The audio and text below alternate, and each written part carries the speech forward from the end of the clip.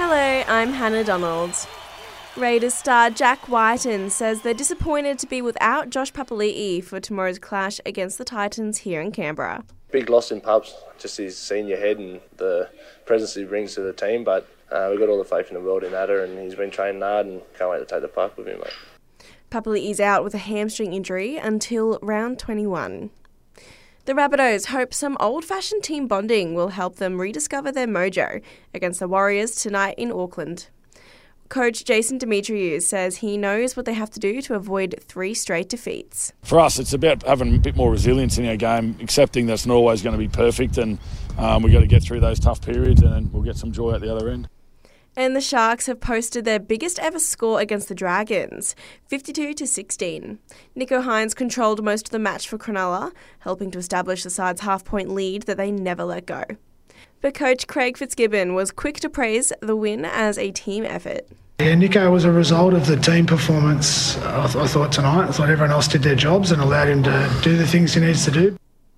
In AFL, a massive boost for the Cats tonight as they welcome back Patrick Dangerfield against the Swans. The skipper missed just one match with a partially collapsed lung, while Jeremy Cameron will miss with concussion.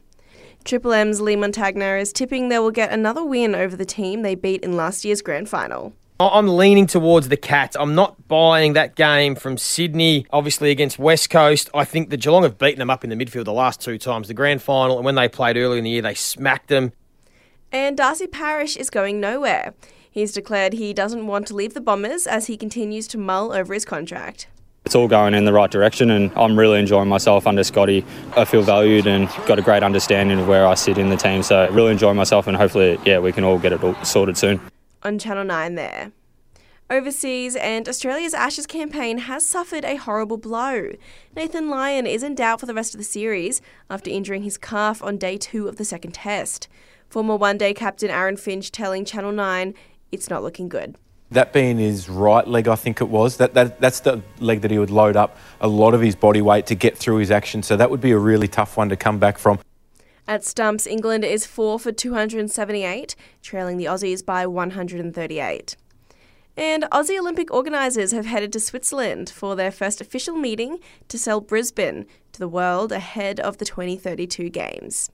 While so far over 3,500 Aussies have been asked to have their say around what they want the Games to look like and the legacy it can provide. And that's your latest headlines. Check back again later today for a wrap of the day in sport with the full-time whistle on the Sport Report.